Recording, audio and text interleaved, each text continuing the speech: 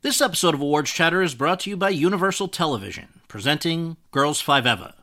Girls 5 Eva follows a one-hit wonder 90s girl group who attempts a comeback while hilariously navigating family and relationships, plus the joys and pains of middle age. The show stars Sarah Bareilles, Renee Elise Goldsberry, Paula Pell, and Busy Phillips. Don't miss the series critics call the funniest show on television. Girls 5 Eva is now streaming on Netflix and is for your Emmy consideration for Outstanding Comedy Series and all other eligible categories.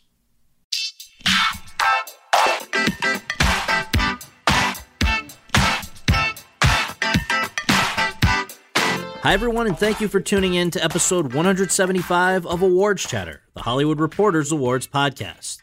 I'm the host, Scott Feinberg, and my guest today is one of the most talented rappers and outspoken activists of his generation. A 45-year-old who won the Best Original Song Oscar in 2015 for Glory, a song he co-wrote and sang with John Legend for the film Selma, and who now is nominated for the Best Original Music and Lyrics Emmy for Letter to the Free, a song he wrote and sang for the documentary 13th.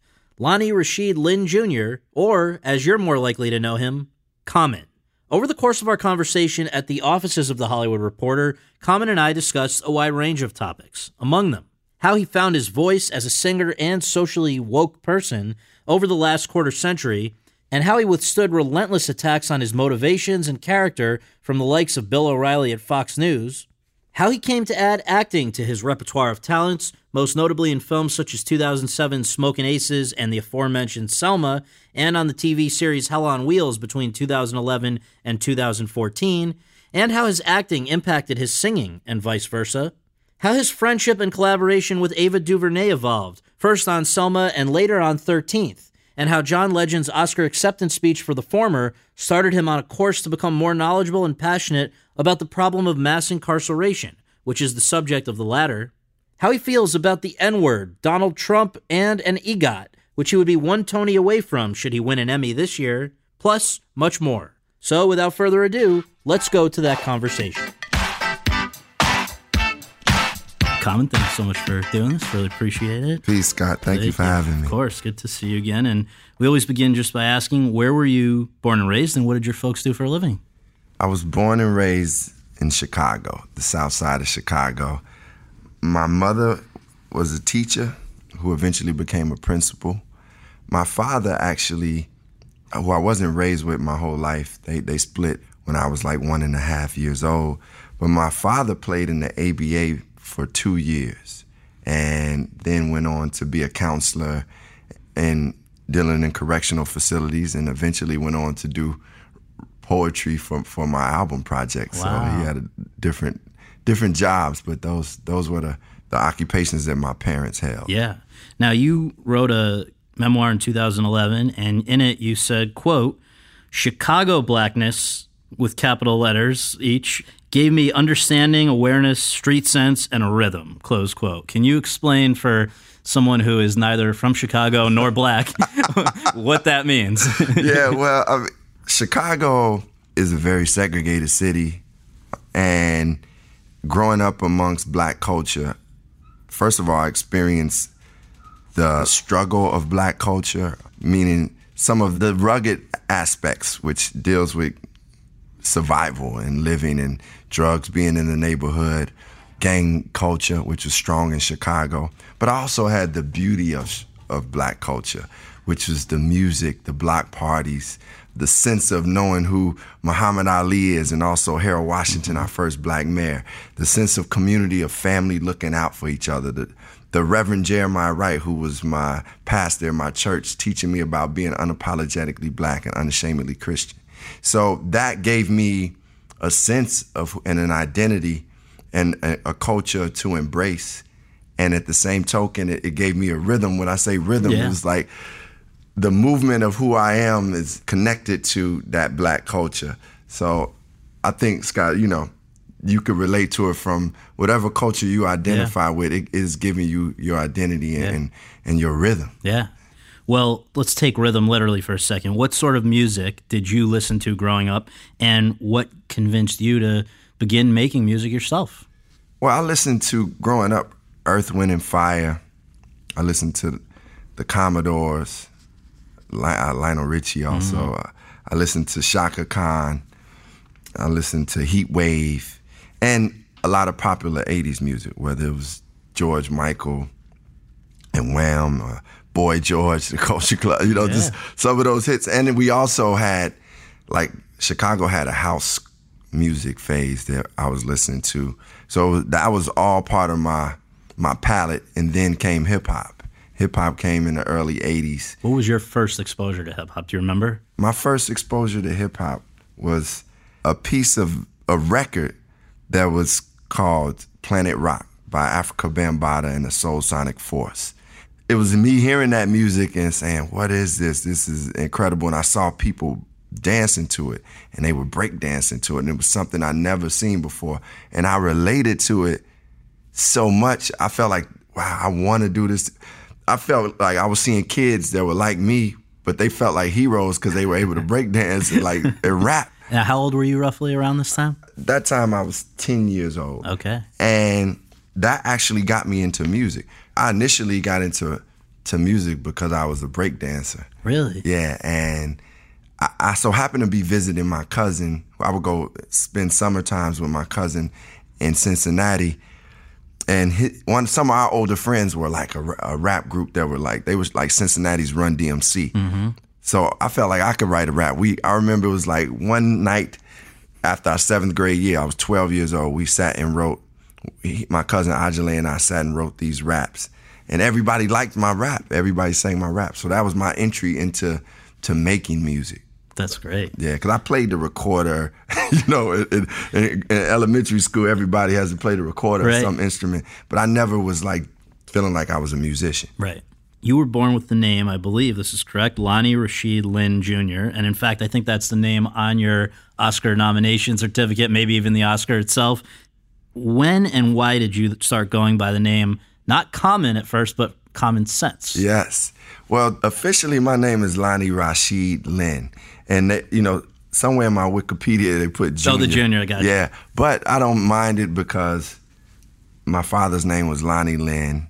And when they called the Academy Award and said Lonnie Lynn, it gave me a chill because my father had just passed in 2014. Oh, wow. And I actually started writing the song Glory leaving his memorial. Oh. I was leaving his memorial, and that day, I'd already had the music John had sent me, and I started writing it. So it was something really like touching and spiritual about that experience. But I chose the name Common Sense initially. I was looking for a cool rap name that was unique, that was different, but still everyday. And my mother always used to stress to me, use common sense, because I used to do dumb things. Use your common sense. Right. That was her thing. So the name popped up in my head, and I just said, hey, I'm going to call myself Common Sense. Now, you have the most, I don't know if I'm using the most musically correct words, but I'm going to use the words that I think fit, the most silky, velvety, amazing voice. Forget about singing, just talking. I could listen to you literally read the phone book, and I know people pay you a lot of money to do commercials for that reason. But I wonder, that's why I was so surprised to read that when you first started rapping, or I guess making any sort of music, you were actually self-conscious about your voice. You were, I guess, changing it around a bit. Yeah, well, first of all, thank you, Scott. That's a big compliment coming from you, and I appreciate that. But when I initially started rapping, first of all, my voice it hadn't developed. Okay, that's... So I was still, and specifically, I was in the studio with the group that I was working with. We had a group in high school, and these girls were saying to me, they were saying, Rashid, your voice is too high. So I tried to make it deeper. It's amazing how it's symbolic and it's literal I was finding my voice, because initially I didn't have my originality, I didn't have my own voice, and I was looking for what I could do to establish that voice, and eventually it evolved. Yeah. Your first album, Can I Borrow a Dollar, came out exactly 25 years ago, right? Ooh, yeah. And I guess started to put you on the map, at least in a kind of underground way. Is that a fair description? I think Can I Borrow a Dollar was my first release, but it didn't really get the recognition. I did get out, and some of the underground hip hop community knew me, but I didn't feel like I really made an impact. And it was a real eye-opener for me because my view of making records was that once you make a record, things explode. It blows up. Yeah, it blows up. But it didn't happen like that for me, and it was really such a blessing. And actually, I named my second album Resurrection because my first album, Can I Borrow a Dollar, I felt like I was not dead, but nobody knew who I was. Right. So Resurrection was like me coming to life. And Resurrection, which came out 2 years later, I believe, in 94. 94. Did do what you had hoped would happen with the first one, right? And I guess specifically the single on it, I Used to Love Her. And as I recall, Her is sort of a metaphor, correct me if any of this is wrong, but for, or a short for, hip-hop in its essence is real. Yes. And some people on the West Coast, I guess specifically at that time, took exception to that because they thought that was saying that what they were doing was not real or whatever anymore, that they had kind of, I guess particularly as some of the quote-unquote gangsta rappers were not happy with you. What was that about? What were you trying to say with that album and that song specifically, and then why did it cause all this ruckus? Yeah, well, I'm a child of hip-hop. I love hip-hop culture, and I have a true love for the culture of hip-hop. So I wrote the song I Used to Love Her using the acronym HER, hip-hop in its essence and real, saying how I was observing hip-hop losing its purity. It wasn't because hip-hop had moved to the West Coast that it was losing its purity. Actually, what sparked me to write the song was I saw artists from the East Coast imitating artists from the West Coast. Of course, when hip-hop started, it had the cultural thing that came from New York, and it eventually was really like revolutionary music, really conscious music. The West Coast aspect of it was told in a gangster, but still aware way. I loved West Coast music. Ice Cube, NWA, I was just as much a fan of them as I am Rakim and KRS-One. But unfortunately, when I told the story, and I could see how they could feel that way, but I wasn't really disrespecting the West Coast because I loved some of the West Coast rap. And I just talked about it's losing its purity, and that's what offended Ice Cube at the time. And now, funny enough, he's a buddy of mine. Yeah, I figured. Time heals all wounds. Time heals, yeah. Now, I don't know if that was the first example of you thinking, I guess, with a social conscience in your music about, that not only was the music being changed in a way that you weren't necessarily happy about, but you were, I think even from way back then, you were coming at things from a pretty positive outlook in your music, I think, which not all hip hop or rap certainly does. And I just wonder when you first became politically aware. The Guardian did a profile of you not that long ago in which they said that you were woke before woke was a thing. And that seems to be, one early example, but it certainly goes throughout your work. It's never just surface level stuff. There's always seems to be making a statement about something deeper. So where did that start? I believe my wokeness, before the word was even used as that way, my consciousness started with my belief in God, with, like I told you before, the church I went to, the people I were around. One of my best friends, Murray, used to play Gil Scott-Heron and The Last Poets for me, Bob Marley. Listening to KRS-One and Brand Nubians and Big Daddy Kane, who all, they all released conscious music. All this affected me and helped me to want to be something and want to say something in music. I initially still had that mixture. I'm a 19-year-old kid when my first album came out. I still was, talking a little stuff, but that wasn't conscious. Right. But I think I came into that real understanding that this would be my voice of saying, being conscious in music and giving out positive energy. Around my second album, going into my second album, I realized, because I was reading a lot. I was reading different things, the Bible, the Quran, looking at John Coltrane, and I was like, wow, this music has an impact. And even the kids that were coming up to me, whether it was black kids, white kids, Latino kids, Asian kids, I seen how much it was affecting them.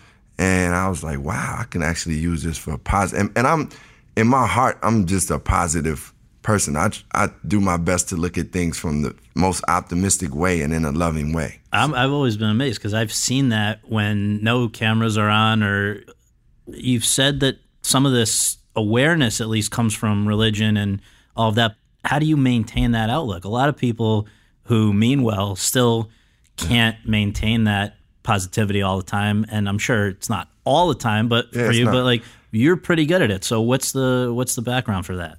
Yeah, let me declare that I'm definitely not always good, and I get mad and I can have road rage and I get in arguments with my friends and sometimes get lazy about many things, some things. So I'm still at work in progress. But I think that's the most important thing to understand is to work on yourself and the practice. It has to be a practice, put in a discipline, and you have to acknowledge your emotions, but then know how to move past some of those emotions that are not going to be beneficial to you and to others. And I naturally I like seeing people happy, man. I want people to be happy. I want like people I don't know, people I meet and have had some interaction with, my family, the audience. I want people to be happy and feel good about themselves. So I believe it does go back, and I don't want to just like make it, when I say religion, when I say God, it's like I have friends that are Muslims, friends that are Buddhists. I have Jewish friends that it's just about the spirituality practice and knowing that we can operate on a higher vibration, and that God created us to be beings in His likeness. So if when I remember those things and remember my purpose, and it doesn't always happen, but when I do, that's when you see the best and you see the good things. And like I said, I focus on that, and it's practice. It's practice because it's not always easy. In the late 90s, I guess, there was somebody comes out of the woodwork and says, wait a minute, you can't go around calling yourself Common Sense. I guess another band was known as Common Sense. So as a result, you became Common? Yeah, I got to say, that was like the period I lost my hair, and that like I was stressed out. I started balding. It affected me a lot because when an artist chooses a name and you create a name and you start building your audience, this was really after my second album. I'm like, man, I'm just building my audience. I'm just getting somewhere, and now I have to change my name. And I'm like, who is this group? And it was a group from California who had used the name also, and they were experiencing difficulties because people would come to their shows expecting to see me and be pissed off. Yeah. So I eventually had to let go. It was a good lesson in life for me of letting go, because the name Common eventually became something I'm like really like, oh yeah, this is a great moniker because I represent everyday people. I represent the common folk. And, people they feel like they know me when they say Common. Yeah. So it worked out, but initially it was a tough thing. Just a random side question that occurs to me, for people who don't know you as your full birth name, or I think your friends call you Rashid or Raj or whatever. Yeah. So the average Joe, what do you get, like Mr. Common, or what is that? Do they know what? I mean, the average Joe would just say Common, but I guess it's coming with age. I'm getting more younger people coming up saying Mr. Common. I'm like, no, I'm not Mr. Common. but I just accept it. I'm grateful that people appreciate the music, or fans that want to come up and just say what's up, take a picture. I always encourage people that do come up to like, yo, let's speak before we start taking a picture. Let's interact. Like I'm keen on connecting with people. That's nice. Before. So in 2000, you put out what was your biggest hit album up to that point, Like Water for Chocolate. The single, The Light in particular, blew up on the radio and the charts. The album goes gold. You get a Grammy for Best Rap Solo Performance. What was that time like for you, where suddenly, not that you hadn't had a big audience with Resurrection, but now this is a different level, right? It was a totally different level. It was going from an underground artist that other artists appreciated and getting some critical acclaim to mainstream people knowing the song at least, and me performing at all these like big popular radio summer fests. I remember specifically being in LA and performing at one of the radio stations, Summerfest. And it was the first time I had little kids. Like, I remember all these young black girls running up saying, "Hey, Common." And I said, wow, this is beautiful, because it's something about when your music and your art touches young people, touches the kids. Like, I'm talking 7, 8 years old. It's something real honest and pure about the stuff they like, even though, of course, they like popular things that just works. But when you know for me to have a song like The Light, which is uplifting women and talking about women in a respectful way, and to see young ladies coming up saying, "Hey, Common, we like this song," that was another moment for me, Scott, where I was like, this thing is, I have to stay in my space and my purpose of doing music that's meaningful and is conscious. For sure. When and how, I think not long after that, did you and another Chicagoan, Mr. West, as in Kanye, first cross paths and began working together? Because I think that for the next few years, you guys had some important roles in each other's lives. Yeah. Well, I met Kanye when he was 19, because my producer at the time, No ID, brought Kanye around. He was like, Kanye was a mentee of his, and Kanye would play me beats. But I was like, well, No ID's beats are better right now, Kanye, so I'm using his. But he would come to my basement and rap. He would battle me, because I was the one rapper from Chicago, one of the rappers from Chicago getting a lot of light and love. So, he would challenge me. So we formed a cool bond then, but we weren't hanging out and working on music. But then in 2003, he asked me to be on his project, College Dropout, and I did a song, Get 'Em High, but it also was like him just coming into his own, and we he wrote in this book how, partnerships have to have balance. You have to be able to give and receive, and I felt like our partnership was really there. Like, he really was able to deliver some incredible production for me and elevate me as an artist, truly as an artist, and I felt I was able to bring the hip-hop culture and that foundation that he's about anyway, but I was just helping to solidify that and also challenge him as a producer. And we should note that I think you eventually made an appearance on his multi-platinum debut album, The College Dropout. You then signed with his new label, Good Music, and then worked together on your next album, B, which became your second gold record, which I think, just to reiterate, the amount in this is all between like 2004, 2005, around then, it's just a lot of success together. So, but one thing I think as rap and hip hop became even more mainstream, and obviously that goes back to people who, saw Straight Outta Compton, know that was, it was already happening then. But as the years go by and it was really becoming more universally embraced, you got white kids everywhere that are getting into it too. What I wonder is, did anything change along the way? And for you also, as your profile's growing, because I remember you went on Oprah at one point, I think, and she was talking about the use of the N-word in music. And I think her attitude has been, it shouldn't be anywhere. And she's adamant about that. A lot of artists, though, feel that it's sort of reclaiming the meaning of it when they use it. And so there is a purpose. It's not just throwing it around. So as one example of conversation that started as more people began paying attention to rap and hip hop, how's your thinking evolved on that topic? Because I think it has changed over the years, right? Yeah. When I started off in my music, I used every word under the sun. And by the time we were on the Oprah show, I still was using the N-word. And I felt, and my mother asked me at the time, like, you shouldn't use it. You might go see our first black president, like, that could be a wedge. And I told her that if you listen to the way we use the word, the intention of the word is not there to demean anybody or to disrespect anybody. And when we do use it with that intention, that that's the intent. And I felt, two things. I felt I grew up in a culture where we did use the word, and it was part of the language, and we never was using it to try to put ourselves in the position of how a white master had used it towards people that were enslaved. So it never felt like that energy, and we hadn't experienced it from that way.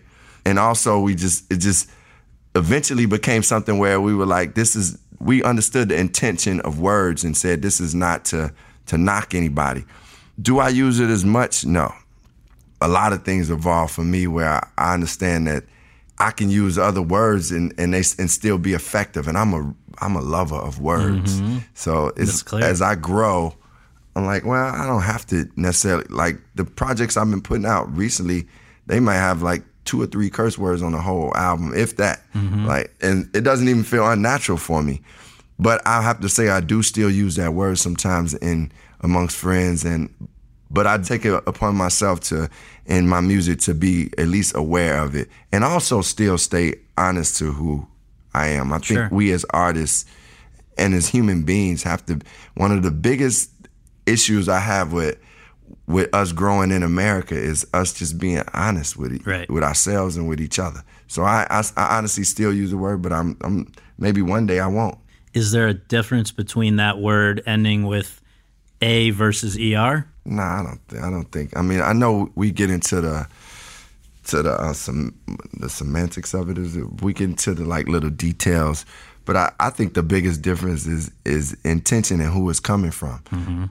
Like, unfortunately, like it never felt right. Even when young white kids in the hip hop culture were trying to use the word, it's like it still doesn't feel right. It just doesn't feel right. And to me, a black person has to communicate that to them and tell them why. And I think that's part of us growing too as a culture. Well, so I guess the conundrum becomes when young white people are getting into this music and they're hearing it and they like the music, then it becomes the question that you're talking about, which is like, and I'm fully with you, they shouldn't be using that word, but at the same time, if they love Common or whoever that happens to potentially be using it, it's an interesting, crossroads that we've arrived at. But well, I think, Scott, I think that's where sensitivity and compassion and understanding comes in. And everybody, I can't expect all,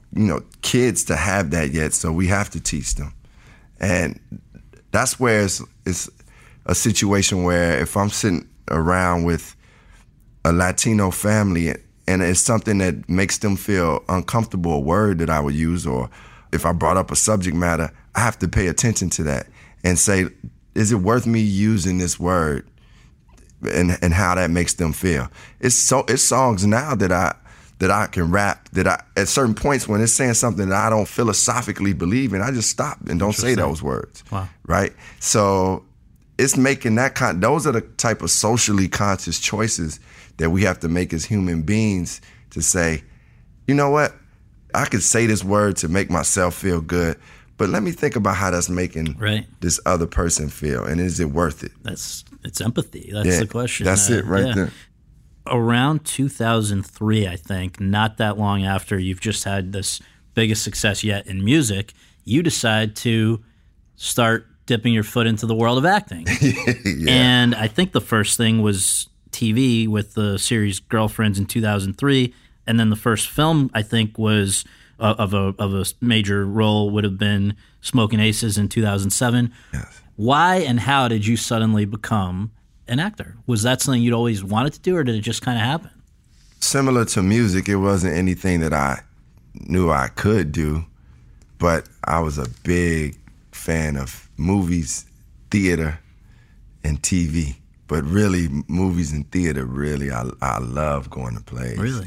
Yeah, and I love movies. And I would rent movies. This is when you would rent movies. And my friends would be like, what are you watching? I would watch, whether it was Basquiat or Usual Suspects or Four Rooms, just films that people, Happy Gilmore, just a wide range. But 2000, after the album like Water for Chocolate, I hit a kind of a creative ceiling musically. And I really felt that there was something out there for me to do, creative, another way for me to dig into the divine aspect of art and expressing myself. But I didn't know what it was. I started working on trying to play instruments, and it just didn't feel natural.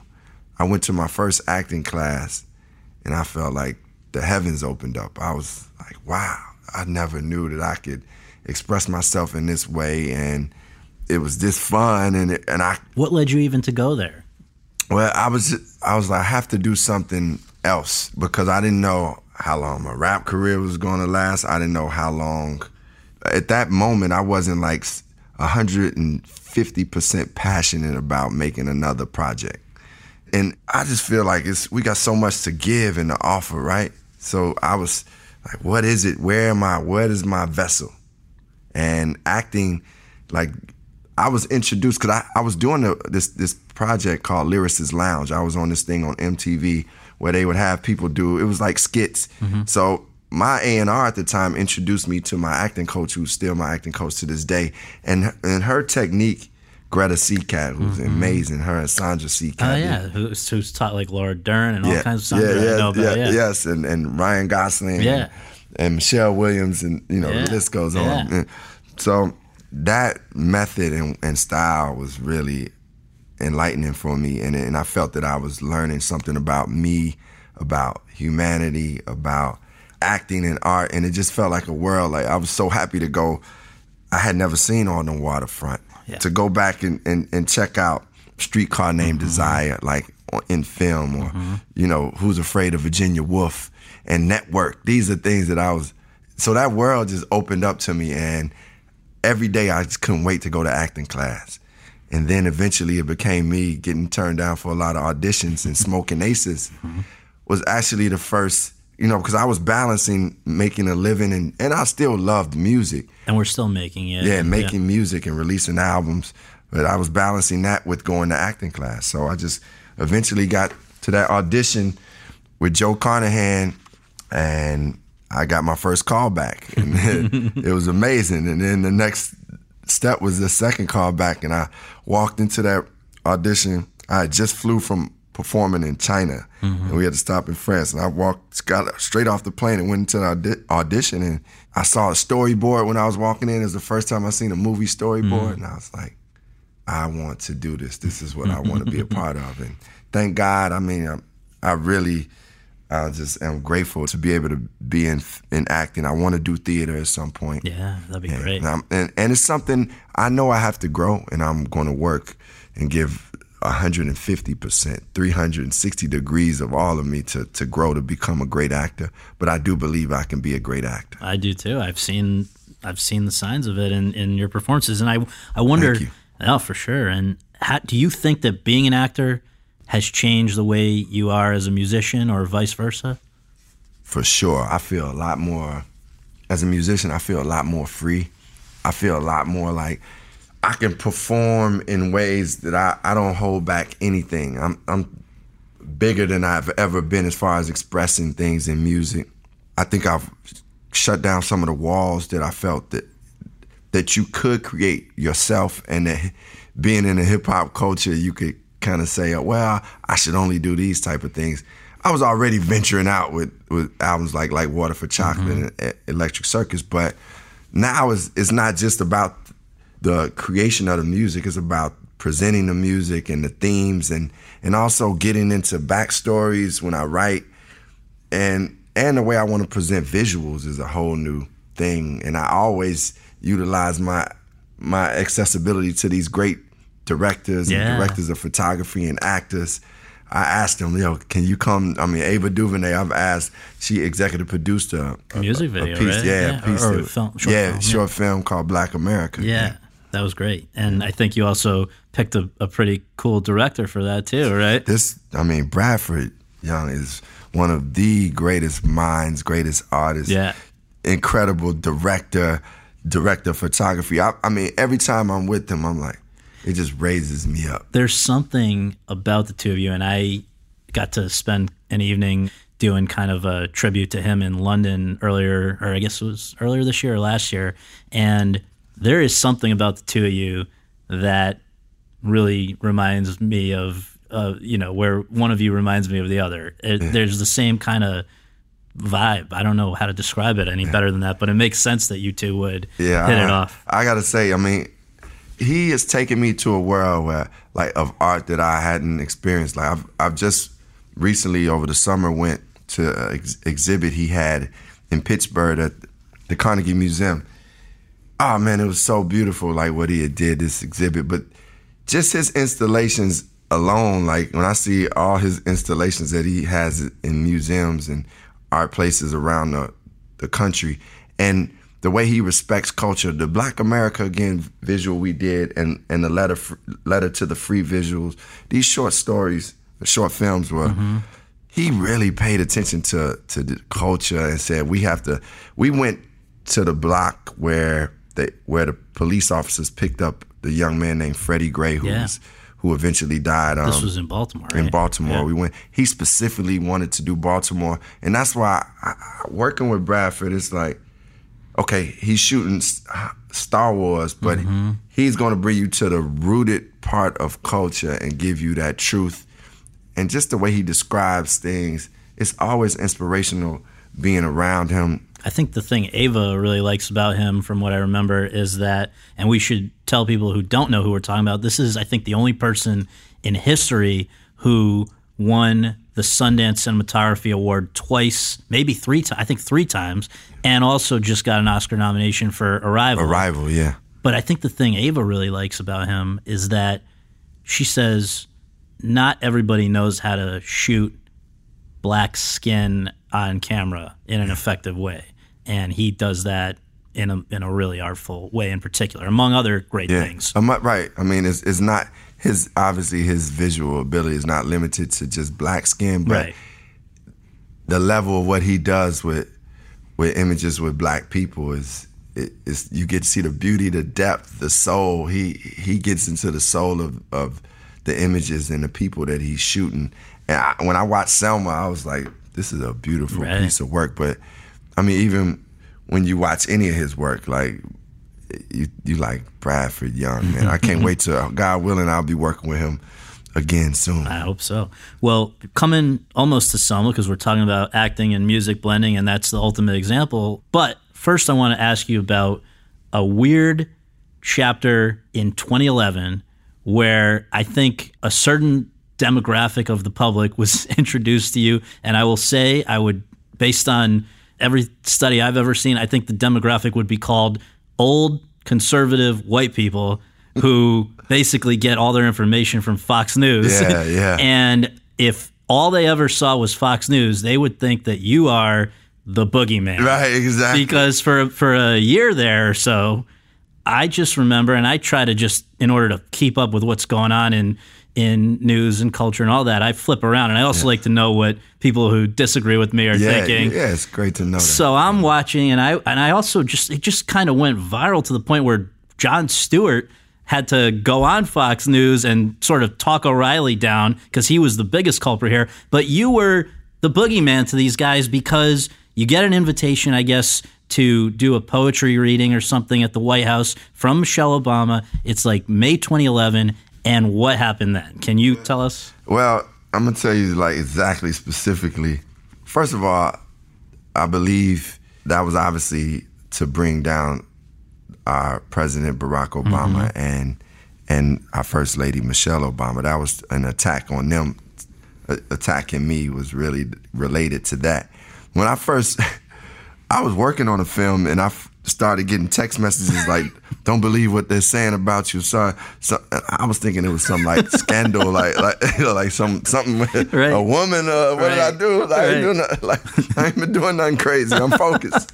And I got, my manager and team sat me down and said, hey, Fox News is saying this about you, and the White House, you're supposed to go to the White House, and we're waiting to hear back if they're still going to have you come to the White House. Because what was the issue that they were making? What I did a song. I wrote a song called "A Song for Assata," and it's about a woman named Assata Shakur, who was a Black Panther, who is now in exile. But I read her autobiography, and it was a beautiful person. And she was accused of killing these state troopers, but her attorney had proved it was no way she could have pulled the trigger because she was shot herself. I mean, and shot in a place where she couldn't have pulled the trigger. So I did a song as a dedication to her, just not all based around that incident. It was just based around her life and how she's been a light to so many people to stand up for what you believe in, and how she honestly escaped the grasp of racism and is now in exile in Cuba. So I did that song on the album Like Water for Chocolate, and I also spoke against police brutality in my songs. God forbid that you would take that position. Oh, why would I do that? So, Fox, Sarah Palin, they were like, this guy's, he supports cop killers, and and he's a vile rapper. They started saying I was a vile rapper.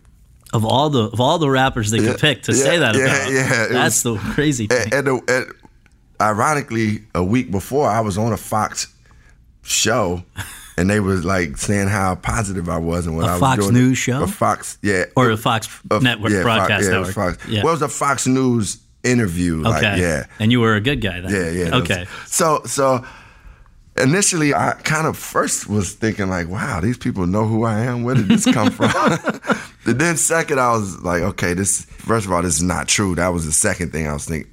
Then eventually I was like, if it's anything that I want to catch controversy or heat for, it's standing up against police brutality and standing up for freedom and people that I believe that are innocent in the ways that Bono, in the ways that Bob Dylan, in the ways that Bob Marley and these greats, these juggernauts have stood up for what they believe in is right. Was it tough not to respond? Because you didn't really, as I recall, engage with this guy. I mean, if you could, I guess, A, was it tough not to respond then? And B, now that we've had the passage of 6 years, an Oscar, a departure of Mr. O'Reilly himself for reasons that are not upstanding, would you care to respond now?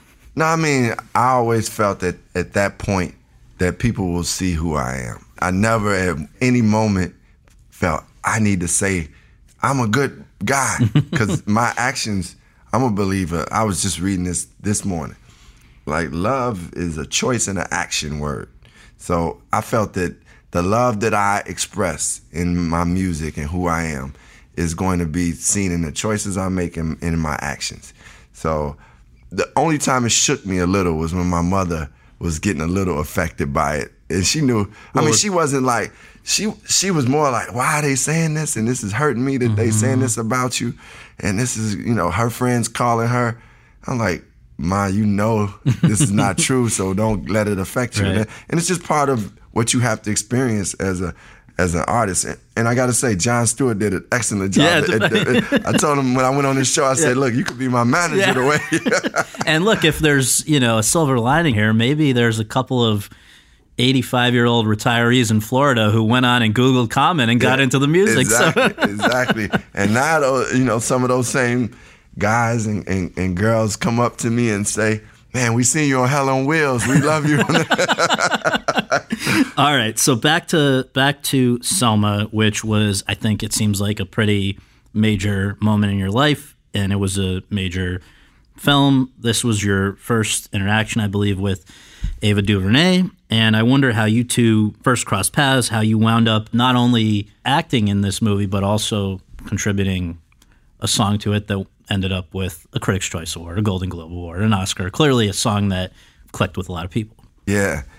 I met Ava at Sundance the year that she had her Middle of Nowhere. Yeah. And it did very well at Sundance. And I think she was the first black woman director. I think that's right. To be nominated or to win Best Director. Yeah. So it was a great experience meeting her. She was really bringing people together that were dealing with film, and just we had a nice dinner. I didn't even know that the Selma movie was about to get made, and my agent called me and told me I was potentially up for a role for the role of James Bevel, and Ava wanted to Skype with me. Ava, we Skyped, and I was like, I really want to be a part of this. Like, this, out of any movie that I ever had an opportunity, this is a movie I really wanted to be a part of. She eventually chose me to be James Bevel. And we should just remind people, this is a guy who was part of Martin Luther King Jr.'s inner circle and one of the more radical guys in it, right? Yeah, definitely a radical. Ironically, he actually had a music background to a certain degree, yeah. Wow. And was really he was the one that, his ideas were radical too. He came up with the idea to do the Young People's March, which was really effective because putting young people out on the front line and America seeing how young people were being treated by law enforcement was enlightening. And he also had, I believe, was one of the first people to come up with ideas about the March on Washington. Mm-hmm. So when we first met for Selma, our first rehearsal, I knew that this was a life-changing experience. We the way Ava as a leader just had us, all these incredible people she has selected, talented, beautiful souls. Her vision is impeccable. But then, the talk that we had with Ambassador Andrew Young, who started talking to us about, who was one of Dr. King's right-hand men throughout this whole thing, Ambassador Andrew Young, in his own right as one of the civil rights leaders. And just the information we were getting, the inspiration we were getting was life-changing. So as I went through the process of being James Bevel and learning the people of the civil rights movement, I felt like I had to do more work. Like I was doing community work, I'm doing music, but I have to do more. We did the film. I know that the studio and everybody was trying to figure out who they were going to get to do music for. I spoke with Ava and Ava said, create something. One day I just had this moment where I said, let me call John Legend. And you guys knew each other already or no? Yeah, John and I met John, through Kanye Good Music when we initially. Right. So we had created songs together, toured together, friends. Right. And I just called him and said, John, it's this movie I'm a part of. It's incredible, and this is what it is. I gave him 3 titles, and that third title was Glory. That's all you were saying, just titles to see if it sparked something? I told him 3 titles, because I remember the text. What were the other 2? I can't remember. I would have to look at it, but it was something about when the Lord speaks, or it was, I don't know, it was a little, and one of them was abstract. But Glory, he said, spoke to him. And 2 days later, he told me that he was on tour, so he didn't have too much time to really get into the studio. But he told me after I sent him Glory, he started writing something. He went in the studio, he was in London, and he sent it back to me 2 days later. And I was like, man, this is one of the most beautiful songs I've heard. Just his singing and the chords. So what he sent back to you was basically the chorus? The chorus. It was the chorus, and him singing Glory, and just the chords to the song. Oh, gotcha. And we, at that point, like I said, I went to my father's memorial, and then I started to write the song. I told Ava, hey, I got this song. And I said, how does the movie end? Because I hadn't seen it. And she was like, it ends with Dr. King with his hands up. And I was like, yo, do you understand? I start off the song saying hands to the heavens. And then I was like, man, this is meant to be. So anyway, we gave him the song. And did you know, so you knew at that point that the song was going to be end credits? Well, it was really more of a submission. Okay. More of like, she said, create something and we'll see if it makes it to the cut. And just to remind people about, so you've been given the chords and the chorus by John. At that point, you go off, and what you're doing is coming up with the rap portions? Yeah, I'm writing the rap, going through this thought of what Selma had been, what the civil rights movement had been, and where we were at that time and where we are now, actually. Was that a risky thing to do, to bring in the now part? Because the film's a period piece, and clearly the issues that it deals with haven't gone away, but did that feel like a creative gamble to start bringing in, for example, let's just remind people of a line that you rap, quote, that's why we walk through Ferguson with our hands up, close quote. So bringing in Ferguson to a song that's going to be in Selma, do you have any pause about doing that? I felt what it did. I naturally wrote that, and I didn't think think hard, or was I moving away from the film, because what I actually felt I was doing and what we did was show how much of what went on then was still going on now. And we made it relate. We made a period piece feel like now. Yeah. And that's why we eventually was like, Selma is now for every man, woman, and child. So I think I wanted to bring that from the 60s up to where we are now, because people needed to understand that some of those issues were not resolved. Did your contributions to the song, talk about how kind of that came together? Was it the kind of thing where you can sit down and in a couple hours come out with something like this, or is it something you labor over weeks, or what's the process that results in what ended up being this song, which I want to just also note cracked the top 50 on the Billboard Hot 100, won all those awards that we're talking about, but really moved a lot of people. I think it was partly the contrast between the styles of what John's doing in the song, what you're doing in the song, what you're talking about. Just so you're part of it, working separately geographically from John, right? You guys aren't like sitting in the same room with each other. How did your part come together? Well, my part, I love writing in the car. Like I don't write my songs down. Like I don't use a pen. I just say them in my head, and then once I get a line that I like, I just keep saying it in my head, and then I'll keep building from those lines. And I actually was writing this song. I was doing this project where I was hosting this show, and I would write every day on the way to work and on the way back. I was in a real open-hearted space, and I have been so moved by Selma, and Selma will forever, the film, that experience will forever be a life-enhancing experience for me. So I just was writing. I would say it took about a week's time for me to write it, because once I get to a certain point, if I don't feel like it's coming from that just divine expression where I'm not thinking, then I stop. So I would get there and just stop, and then like, oh, this is great, and then I'll just keep building from there. I actually wrote the last part because I had to leave to go on tour to Australia. I wrote the last part when I was in Australia, so it was over probably a week and a half space that I wrote it.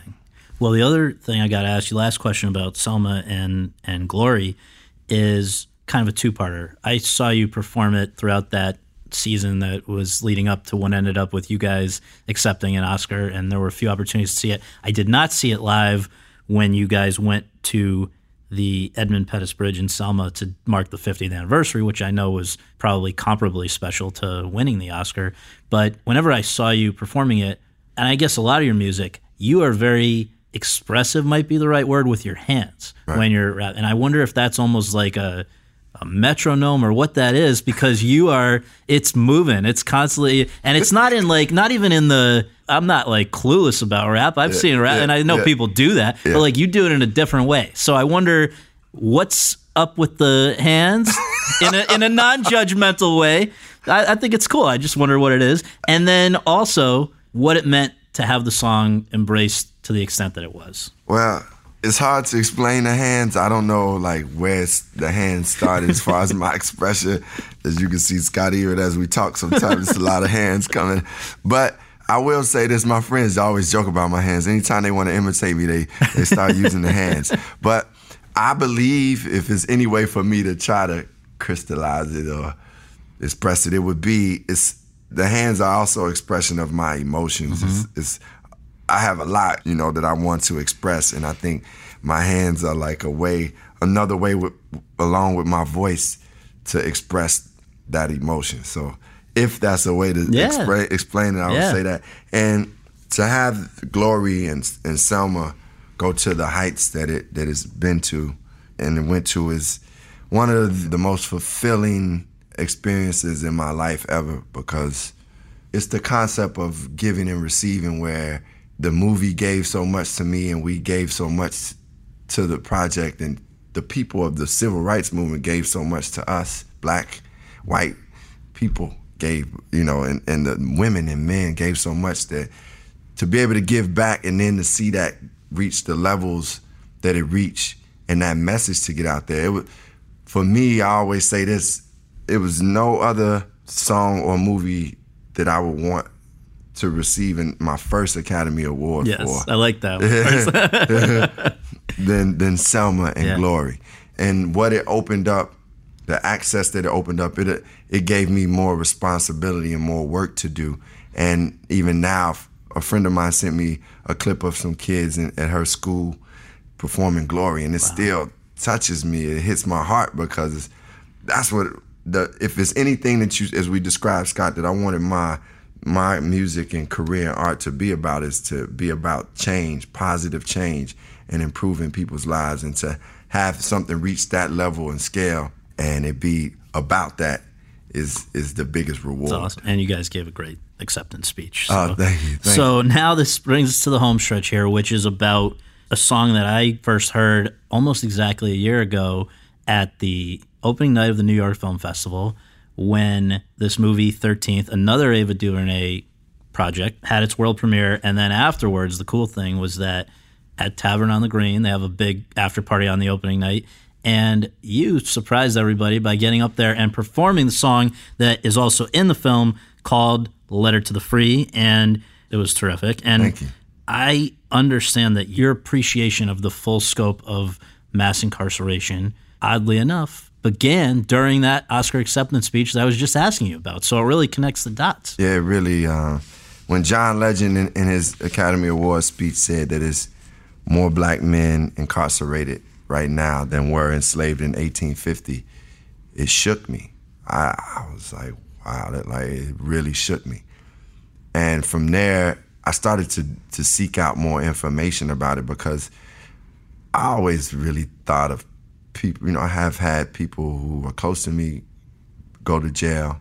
My uncle had been in jail before, so it seemed kind of normal. But as the term and the thought of mass incarceration started to come to light for me more, and I did my research, I realized how abnormal it is and how systemic it had been, and how I started reading and meeting with, I read a book called The New Jim Crow by Michelle Alexander. And I started to learn more about how slavery and Jim Crow and mass incarceration all share certain similarities. It's like it kept certain people in a certain position, which is black people, to not be able to vote, to not, obviously in slavery you couldn't get a job, you were enslaved. Mm-hmm. And, also it was hard to get housing. And it just it made people second-class citizens. So for me to gather all that information and understand how it was affecting our society, and not only just black people with mass incarceration, black and brown people, and just how America became the most incarcerated country, and how all that information was like, I have to do something. Well, when I found out Ava was doing the film 13th, because it was under wraps, and then she called me one time and said, yo, you should check out the screening. But I couldn't check out the screening. And I said, well, look, can I please write a song for the film? Do you understand what this is like? This is on my heart. This is what you're already thinking about. Yeah, this is where I am. Like, I'm prepared. Like, I'm prepared. I've done my research already. Right. And I've seen it. Well, she was like, you got to submit a song, because I got other people. All you did was win her an Oscar for a movie. That's I guess that doesn't get you very far. I didn't give me that power, Ava DuVernay. Right. I love Ava.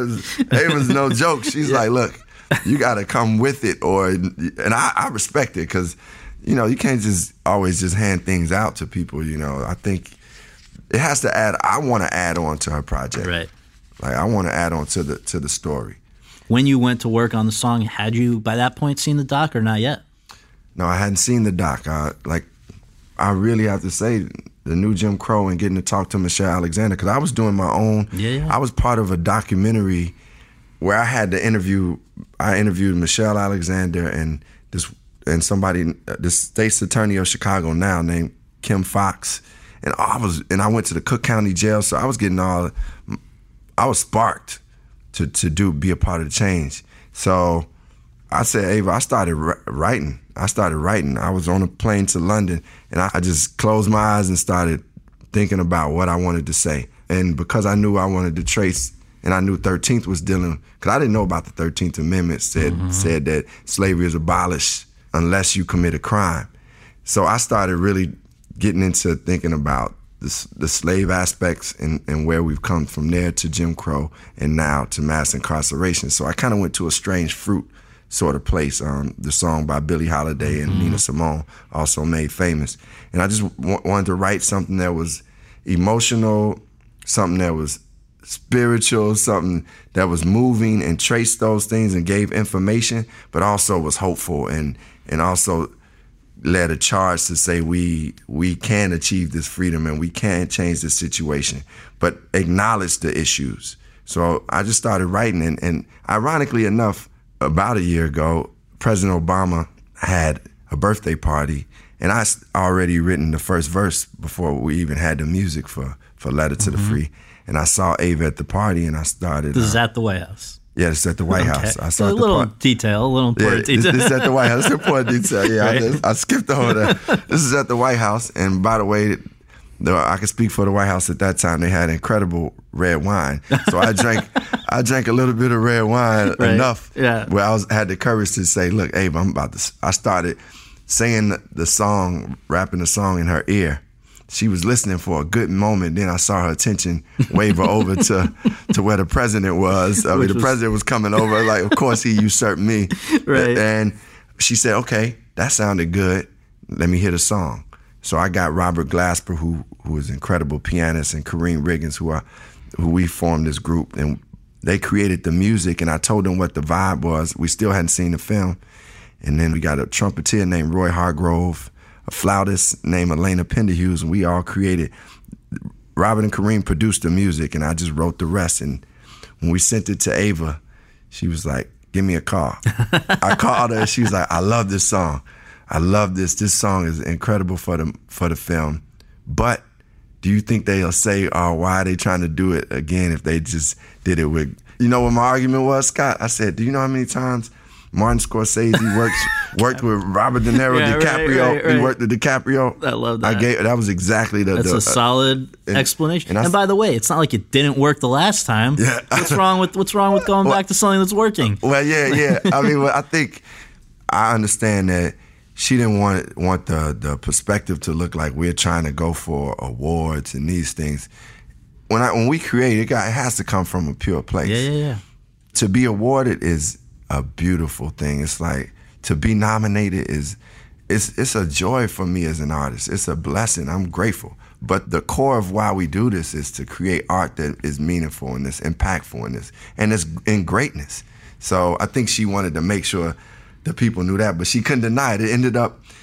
She ended up changing the end of the film because of the song "Letter to the Free." Cool. She changed the end of 13th. So just two remaining questions, and one of them I want to follow up on what you're talking about awards, because you are now nominated for an Emmy for Letter to the Free, and if that pans out into a win, you will then have a very big ego, but not in the traditional sense. Right. You will have Emmy, Grammy, and Oscar. Yes. And that means you got to go get that T, the Tony. And not, again, I understand that's not the driving motivation for why you're creative, but it does beg a question as a man who has said already in this conversation that you're a big theater lover, and as an interviewer who covers the theater for us, during Tony season and loves that, I have to ask, are we going to see you on Broadway at any point, or writing for Broadway or anything like that? Yes, my answer is yes. That's great. And as I said, I love theater, and I really would love to act on Broadway and write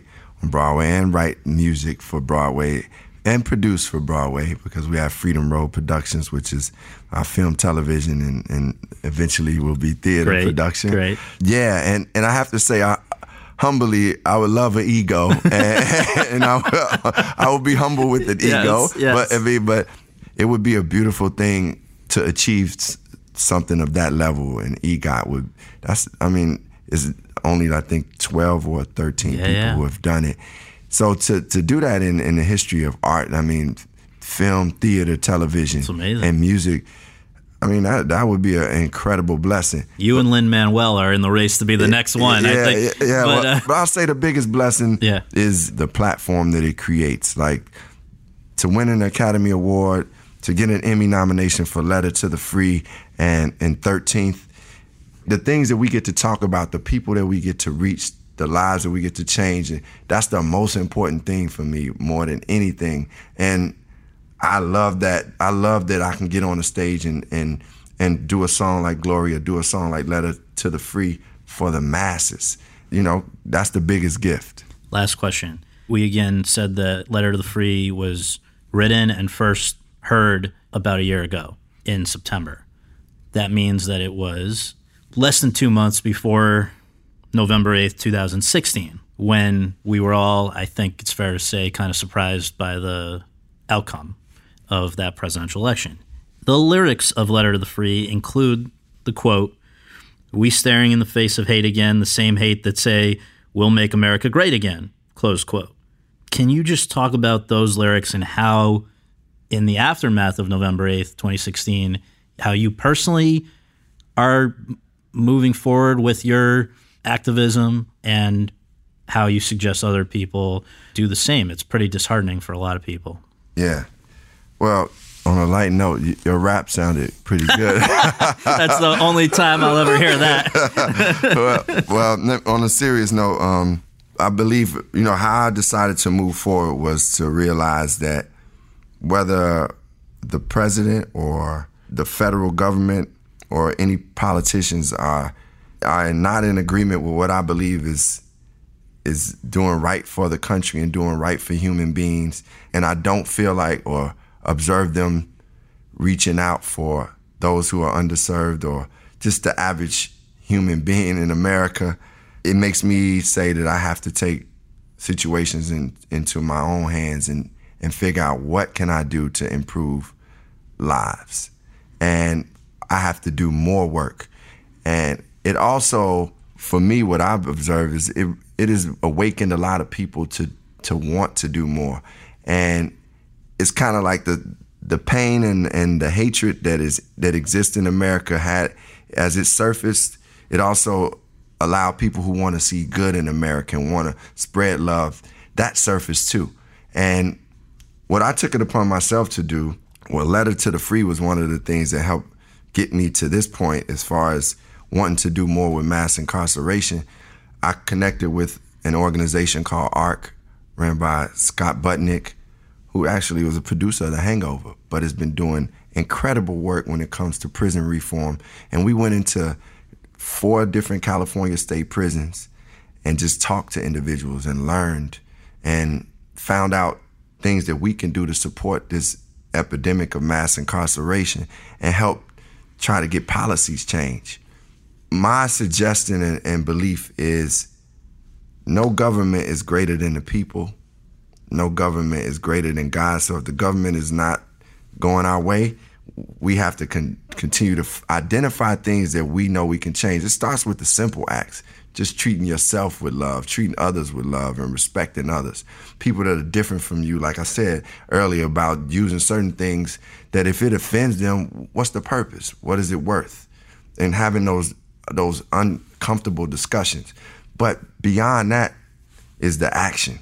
The action. I'm not just here because I'm writing songs. I want to be a part of the action and the policy change. When I talked about Selma, I saw the people, the civil rights movement making change. Like those laws and things that they helped to change has affected us and will affect generations to come. I want to be a part of those things. And whether you're a teacher, whether you're a journalist, whether you're an artist, whether you're a bus driver, you can figure out things within the community to do, things within your community, and identify things state and locally, laws that you can help support.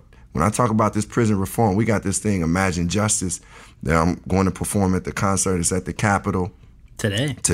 It's at the Capitol, and we perform in Sacramento. It's going to be over 25,000 people there. Amazing. And it's to help in support of these bills that are dealing with young adults and juveniles being sentenced to life without parole, which is something that only America has. Only America has life without parole for juveniles and young adults. And we just want the country and this state and people to see prison reform in a different way, see incarceration in a different way, and try to create avenues where people can have second chances and be looked at as human beings. And I feel whatever your passion is, that's spreading love to yourself and other human beings, we have to pursue that with all that we got right now. And that's what I think our call is for us with this government that we have in this space and time, because divisiveness is divisiveness, but we don't have to focus on that every day and just digest that every day. We have an opportunity to say, okay, that's what that is, that exists. What am I going to do to combat that? And that's to go out and do good. Well, you're a busy man doing great things, and I really appreciate you fitting this in and have a great concert. It's important, so thank you. Thank you, Scott.